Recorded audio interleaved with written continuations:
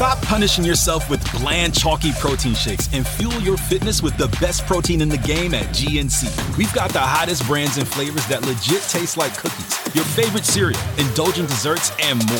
It's on at GNC. Welcome, everyone. Today I'm joined by Managing Editor James Kleiman to talk about how LOs, iBuyers, and power buyers are adapting to this market. First, let's hear from our sponsor.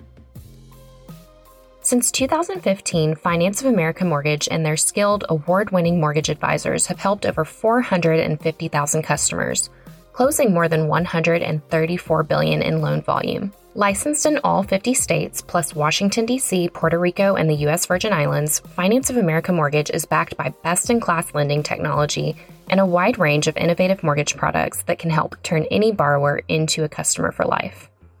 Want to join an award-winning team and elevate your business? Visit www.joinfamtoday.com/HousingWire to learn more. Finance of America Mortgage, LLC is licensed nationwide. Equal housing opportunity. NMLS ID number 1071. www.nmlsconsumeraccess.org. Equal opportunity employer. James, welcome back to the podcast. Hey, good to be with you, Sarah. Great to be with you. I know, as always, there's a ton of news. So let's jump in. Big news this week was obviously kicked off by the Federal Reserve, which went ahead and did a 75 basis point hike as expected, but not that, even though it was expected, doesn't mean that it was welcomed. We're looking at 75 basis points in this past September meeting, and then we're looking at another 75 basis points in the upcoming meeting, and that's in early November. And then we're going to look at probably another 50 after that the following month, and then we're looking at maybe 25 right after that in 2023. So it's going to get worse before it gets better. And that's certainly true for the housing market, which, these actions from the Fed really hit hardest, I would say, because when you're the Fed, everything's a nail, right? So it's going to be pretty bad news for a lot of people in the industries that we cover, housing finance, all that, because we're sort of at a standstill. It's working in the respect that the Fed is, in fact, slowing the growth of the housing market. It happens unequally. It doesn't happen all at once to the same, stakeholders. But the aggressive interest rate hike is definitely sapping some of the strength from this market, and it's affecting LOs, real estate agents, people in title, people in appraisal. I mean, you go up and down the list of kind of the core stakeholders, and they're all really, honestly, getting battered. They really are. I am at the New England Mortgage Bankers Conference, which has been great. It's all the state associations of the Mortgage Bankers Association. Really great group of people. And I was in the room yesterday. They were live streaming the Fed's announcement and then the Q&A afterwards in a ballroom full of mortgage bankers. And that is just not good news for them at all. Yeah, it's pretty bad, but it does affect different markets unequally. And so if you look at, for example, closed sales, right? And closed sales are really important because none of these people we talk about get paid unless the deal closes. And, we're seeing a lot of really interesting trends that have materialized of late. So look at certain markets, right? So if I look at closed sales data from Illinois in August of 2022, we're looking at about a 19% decline year over year. Miami, one of the hottest bubble markets, as some people call it, down 22% in overall closed sales from August of 2021. And the same goes up and down the list. If you look at San Diego, you look at Santa Clara, you look at Washington, D.C., we're all looking at about 25% or more year over year in the decline in sales. But what's really interesting is if you look at other markets. So let's take Austin for an example. People kind of commonly think of Austin as like the bubble market because, a lot of folk in tech ran over there to escape San Francisco during the pandemic. And what we're seeing is true to pretty much every market, a big drop in sales. But what's really interesting is prices are not dropping. Prices are still rising in Austin. They're not rising as much as they did before, but it's still getting bigger. And then you add to the fact that there are, I don't know how many people, it's something like somewhere around 80% of current people with mortgage borrowers are below 4%. And so that's really where you're looking at dampened activity. There's just no incentive for a lot of people who are on fixed rates, under 4% to move. And so, you have 90% of households that have mortgage rates. They don't have to sell. They're in no position unless they lose their job, which, the Fed actions may eventually cause, depending on the industries they're in. And that is, certainly one of the reasons that they're doing what they're doing, is to cool down these housing markets. But if you're in Austin and you're a buyer, you're looking at mortgage rates that have doubled. You're looking at home prices that are still up, 10 points, maybe more, depending on where you're looking to buy. So there's no relief, and there's no relief coming. And what's also interesting is we're not seeing a lot of people jump to adjustable rate mortgages, which a lot of folk in the industry really thought was going to happen. And it's really not. I don't know if it's a marketing issue or if it's just fear, but people are not jumping in arms right now. So yeah, it's just things are kind of at a standstill. One of the things I thought was really helpful, Dave Stevens, who used to be the CEO of the Mortgage Bankers Association, also FHA commissioner. He's been at the GSEs. He's been everywhere. He was one of the speakers at this conference, and his whole talk was like, yeah, it's getting bad, and this winter is going to be worse. But the whole focus of his talk was like, 6% historically is still really low. It's just the recency of having, 2%, whatever, 2.5 or 2.75 that, has skewed everybody's perception, right? And definitely if you're a homeowner and you have locked in that low rate, that's why we talk about a mortgage rate lockdown, because to your point, they don't have a lot of incentive. But he was like, when it comes to, helping people get into homes now, which this audience is, a lot of LOs, a lot of execs of mortgage companies, he's like, 6% should not deter you or deter them. And he had some really great points about that, about, still the benefits of home ownership versus renting, for instance, is still so incredible. And more so now because, you get the mortgage interest tax deduction, you get all these things still, and rents are just rising. So in an inflationary environment, if you have a fixed low debt cost, you're in much better shape than you are if you're in, if you're renting. And he was talking about like, listen, we've been through this before, we can do this. And it was, it was meant to encourage people, which it did. But also, he didn't shy away from the very real effects of this. And, what I've heard around the tables and the conversations is most people, they've been through this before. They're like, oh yeah, we've done this before, we'll get through it. And, we hope that's true. We know that there's a lot that's going on. It's about to break, right? He talked about right sizing and how really this is the way that we can, one of the parts of his talk was like, how do you get back to having margin, making your margins, making any money, right? And you can do that in a low volume environment, but you've got to really get tight on your right sizing. So. Yeah. And let's not beat around the bush. It means layoffs, right? Right sizing is not only, shedding contracts and renegotiating with vendors and working up new IT platforms and what have you. It is generally, the biggest cost for almost every company is going to be in personnel. And what we're seeing across the board is basically everyone is looking to shed capacity. And it's going to affect some more than others. Not everybody's going to need to drop personnel by 50%. But it's going to happen to a lot of people. And depending on who you ask, the predictions for where we are headcount wise today versus where we'll be in 6 months could be down 30, 40%. There's just not a lot of business. Even if somebody as a prospective borrower could, let's say, swing a mortgage at 6.2, 6.3, 6.4, and refi in 2 years, 3 years, whatever it is, a lot of people just don't want to, or their DTIs mean that they can't qualify for the home that maybe does work for their family right now. And so it's, combined with the fact that most sellers just don't need to sell. And I think you're just going to see a lot of people that are going to have to make those tough choices and figure out where to cut. not a question of cutting. Cutting will happen. It is inevitable. There is no other way to keep either losses as low as possible or profitability if you can do it. But you just hope that it's not to the bone, right? And the other interesting thing here is, we saw a report from Stratmore Group not too long ago, and they looked at M&A activity, and they look back at 18, 19, not so far in the distant past, when things were also not so great, and there were big layoffs, there were cuts, margins took a big hit, and they're looking at does this relate to merger and acquisition activity?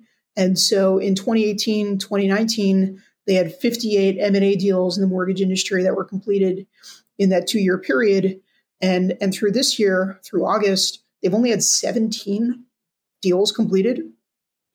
And what they have seen in the past 12 months, though, is a big spike in conversations that they're having with their M&A advisory business, because a lot of people they don't want to take the losses. They can't take the losses. Their investors will not permit them to take those losses. And so, we know that there's going to be a good size merger happening tomorrow in the non-bank world on Friday.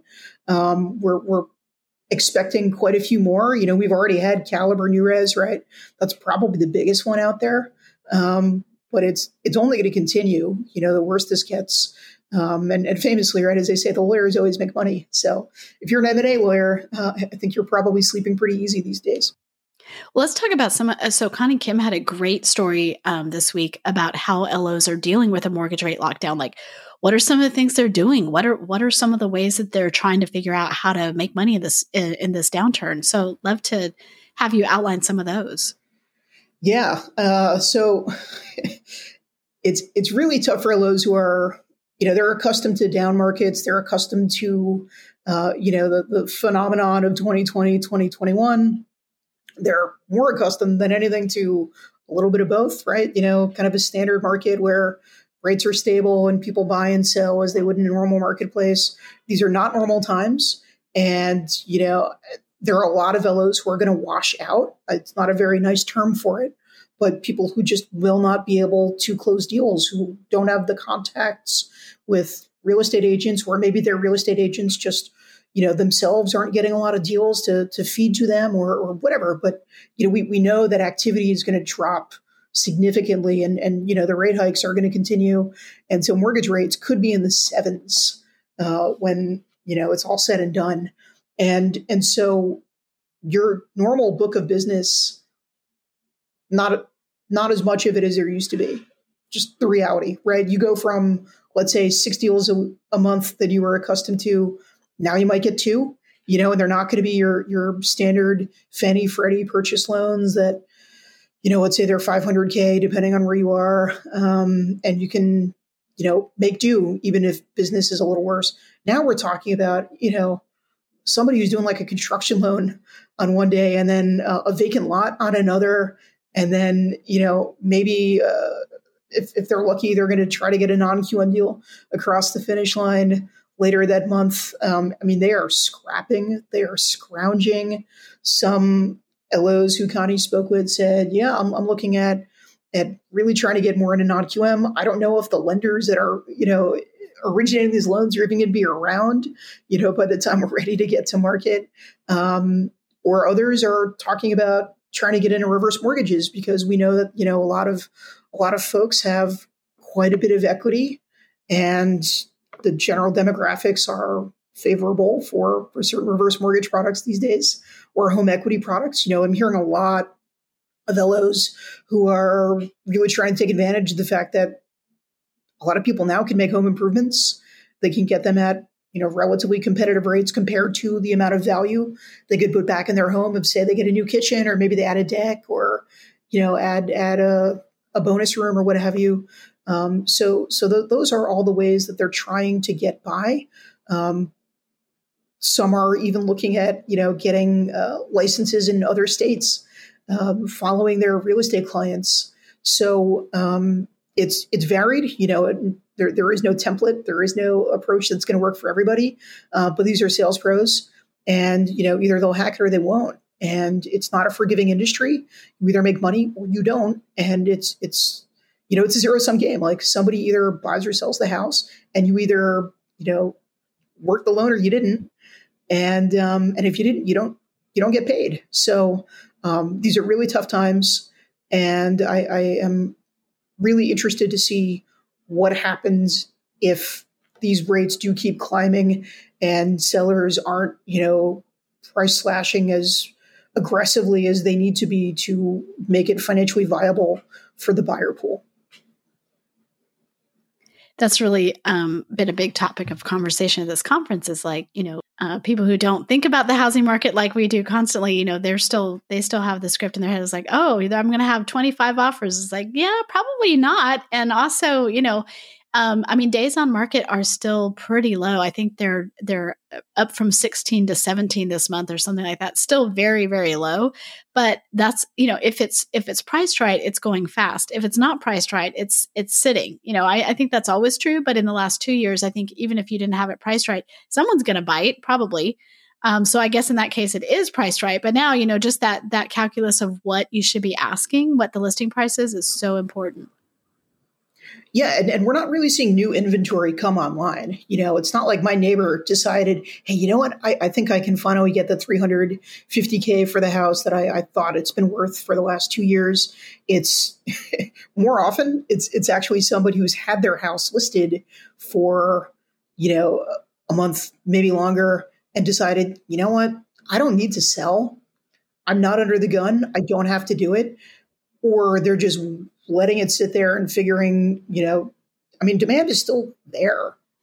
It's not like people decided because mortgage rates rose that they don't want to buy a house.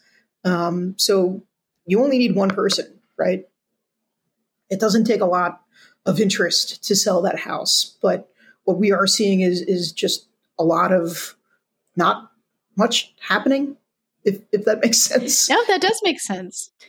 Yeah, one of the things that's come up in several presentations over the last couple of days is just that demographic wave that is just now, just started a couple years ago, hitting their peak home buying age. And if you look at our lead analyst, Logan Motoshami, shares a chart a lot that shows this big thing. But I saw a chart today that actually it breaks it down into that demographic's actual age. And if you look at it, so 33 is now the average age of when people buy a home.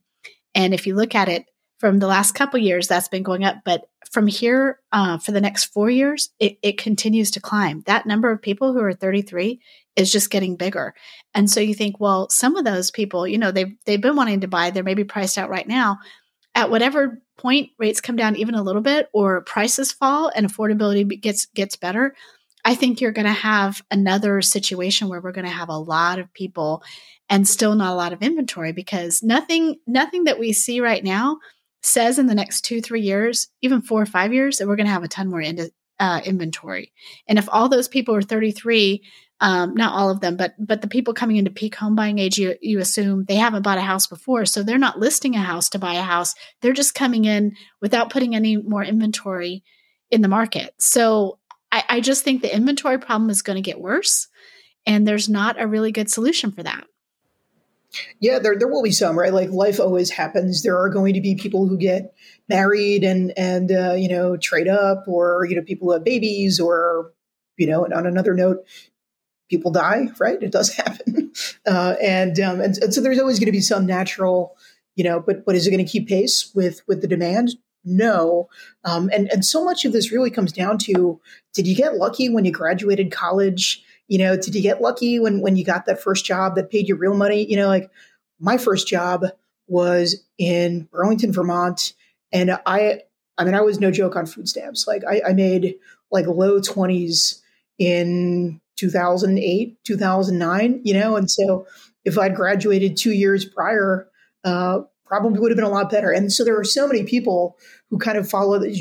This is when you, kind of came of age. And so if you were ready to buy a house, but you lost a few competitive bidding situations in 2020, 2021, and you thought, well, surely home prices are going to come down all waited out. But now you have mortgage rates in the 6s, maybe 7s. Like that's just part of it's just bad luck, right? Demographics and we don't all, my parents are geniuses because, they were able to buy a house in 1995 for $230,000 that they could sell for 3 times that, like they weren't some, incredible predictors of the market. They mostly got lucky. And so there's going to be some inventory that comes on, but demand for people who are in their 30s, their 40s is not going to go away. And there's pretty much no scenario in which we see inventory meet that demand over the next 5 years. Maybe we'll see more multifamily completions. We'll see more apartments. We'll see, maybe more condos because that is still a product that is in demand. Maybe more townhouse formations, but we still have the fundamental problems of there's a lot of NIMBYism. There are a lot of permitting issues. There are a lot of disincentives for multifamily firms for building in certain places right now. Whether it's because of political or other reasons, it's not easy and it takes a while. And it's really tough if you just weren't able to buy that house in 2020, 21. You missed out. And then there's not much more you can say about it. There really isn't. I think when I first joined HousingWire in 2013, there were a lot of people like you who kind of graduated into the great financial crisis. And it was like, good luck. So, a lot of them went back to school because they couldn't really get a job. Just those like 2008, 2009, 2010, really rough for people graduating at that time. And then you think about, if they went back and got more debt or went back to graduate school or whatever. But it feels, I definitely agree with you that there are times when, demographically you just get lucky. Yeah. We have lots of other things going on just besides the economic news. We had a former HUD official convicted of falsifying records. We've got, all sorts of things going on. What else would you highlight?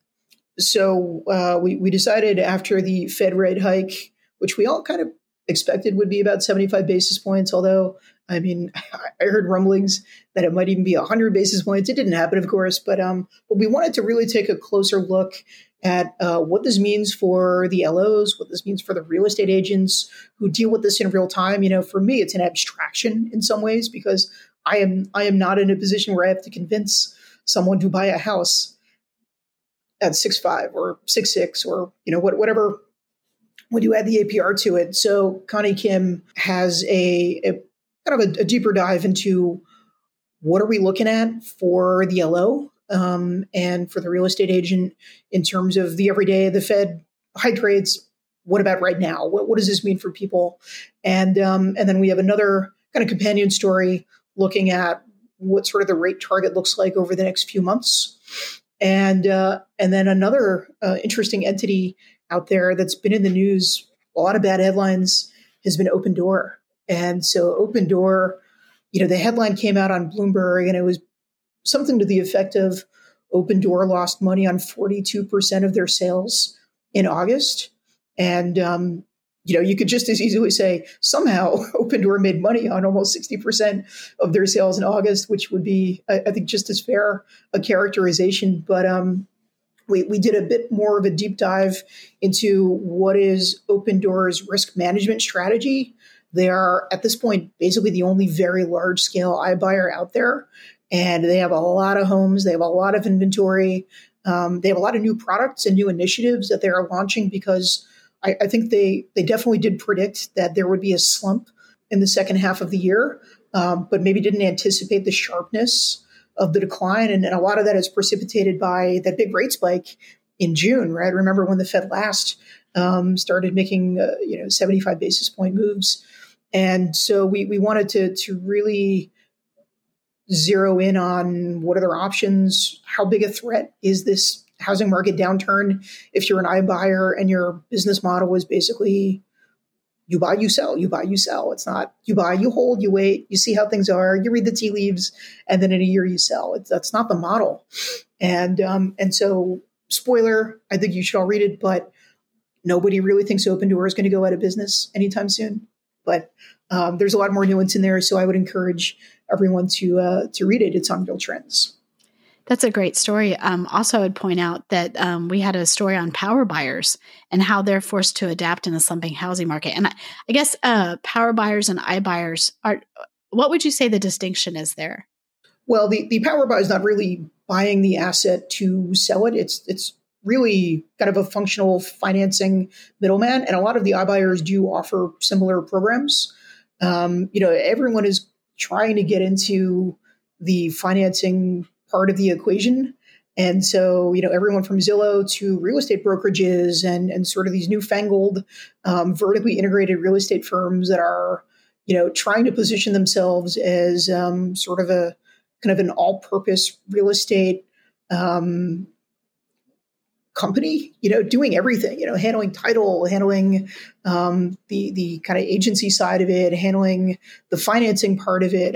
But power buyers, I generally think of as, let's say, Sarah, you want to buy a home and you're still in a competitive market and you're potentially looking at a multiple offer situation and you suspect that maybe some of the other offers are going to be cash, which means you're at a disadvantage with the sale. And so you turn to me and I say, hey, Sarah, no problem. I am happy to lend you that $500,000 that you need to close that deal in cash. And in fact, I'll buy it if you want. And I'm going to charge you 2%, maybe 3%.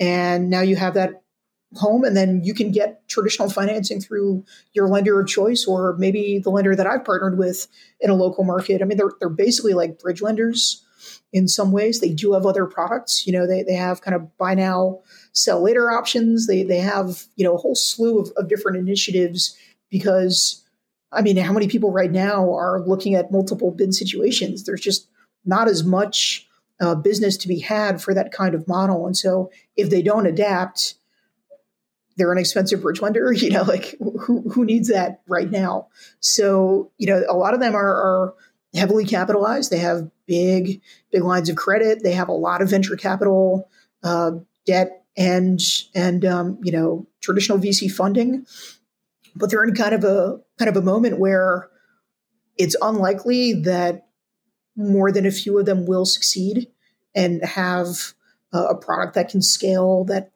operationally makes sense for agents and home buyers and home sellers as well. So, it's still early for the power buyers, but some of them will definitely, bite the dust, and some of them will succeed. So we're keeping a close eye on what happens there. And Brooklyn Hahn did a really interesting report. A lot of good expert analysis from people who study this space very closely and can soberly say there's some red flags here, but there are also a lot of opportunities because the housing market is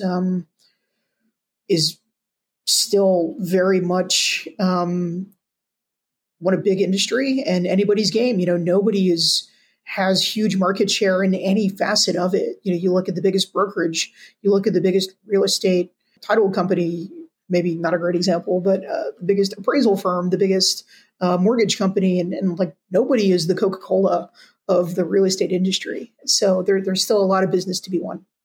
In the middle of all that, Zillow comes in with a cash buying program, which, is really interesting. So Zillow, famously flamed out on their iBuying program. So this is different for sure. To your point, it seems more like a financing option, but tell us a little bit about that one. Yeah, so Zillow is basically launching another cash-backed offers program. They are testing it in 2 markets. It is Zillow's cash that they are going to be using. And of course, Zillow has lines of credit. It is not Rich Barton's personal stash of money hidden under the couch somewhere. But Zillow still does have a pretty strong cash position, and they are testing this in 2 different markets. And my family lives in one of them in Raleigh, North Carolina. And it's really another way for Zillow to try to get in on that transaction. We talk about, it's a really important term for the industry, the attach rate, which is, something that home builders are great with, which is if somebody is closing on a mortgage, you want to attach to that buyer and work with them, in a great world, 70, 80% of the time. in an iBuyer world, we're looking at like single digits. In Power Buyer world, again, probably single digits. And so Zillow wants to break that mold and work and incentivize both the real estate agent side of things and the home buyer by using them as a financer instead of going with a traditional mortgage company. And, again, it's still a pilot program. Zillow has not done a ton of business, is my understanding. And, I think what's interesting here is they are very much beyond the iBuying game, but they are still in the home selling game, and Zillow still has the widest audience of eyeballs. People famously browse for Zillow when they can't afford, a pot to piss in, right? People always turn to Zillow. And even in New York, where I live, it's a Zillow owned property that is the de facto multiple listing service, which is StreetEasy. And I got to tell you, it's a good user experience. Zillow is very good at this, and they have a very mixed relationship with real estate agents. I think in some ways they're trying to repair that, and by providing guarantees to the agents, that the deal is going to close.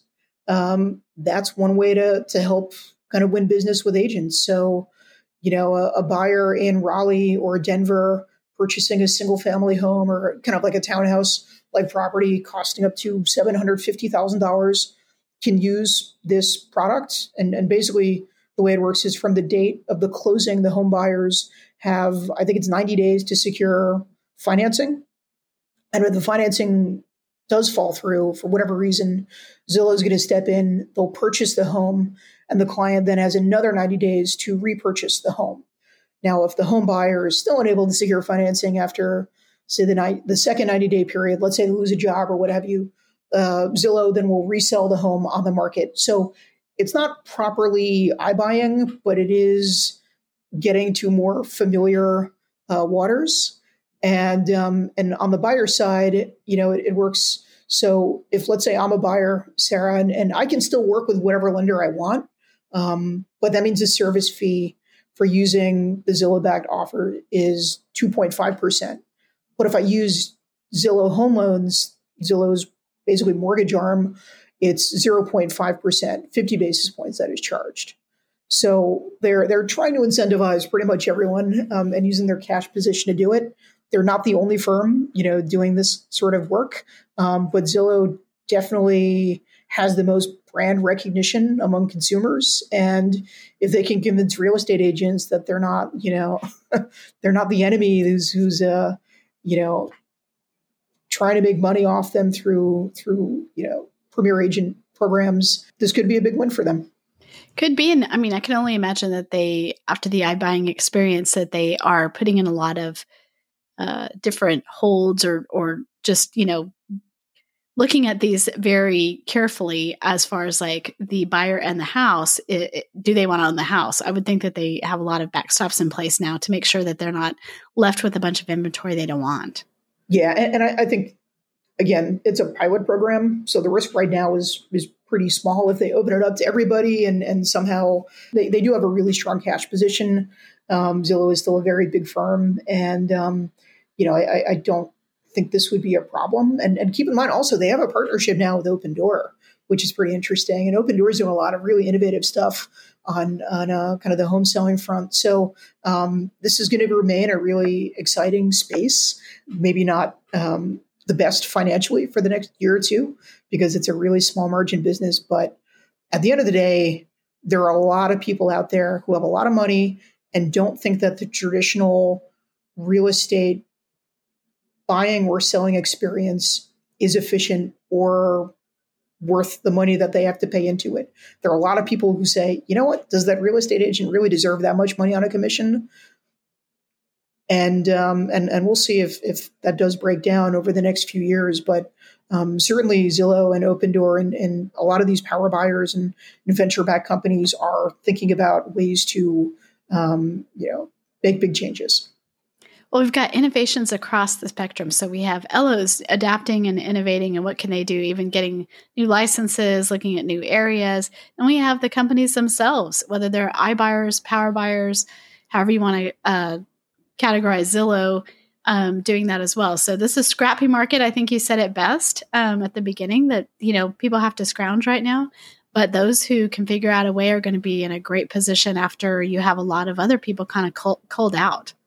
Yep, people are going to wash out, and as they say, the strong survive. I never remember if it's a David Attenborough quote or if it's Jurassic Park, but nature finds a way. Either way, both are appropriate there. Well, James, thanks so much. Your newsroom is doing a great job covering this industry at a time when things are rough and also changing fast. I mean, it feels like every day. So thank you so much. We'll have you on again soon. All right. Thanks very much.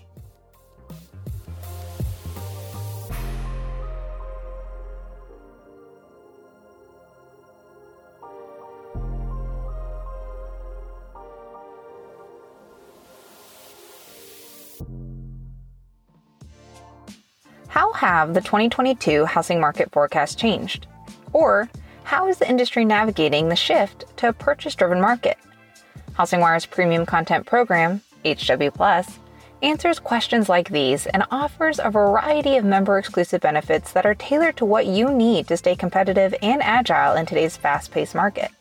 Go to housingwire.com/membership to join today. With your HW Plus membership, you get access to longer-form digital content, the HousingWire magazine, member-exclusive rates to in-person events like HousingWire Annual, and more.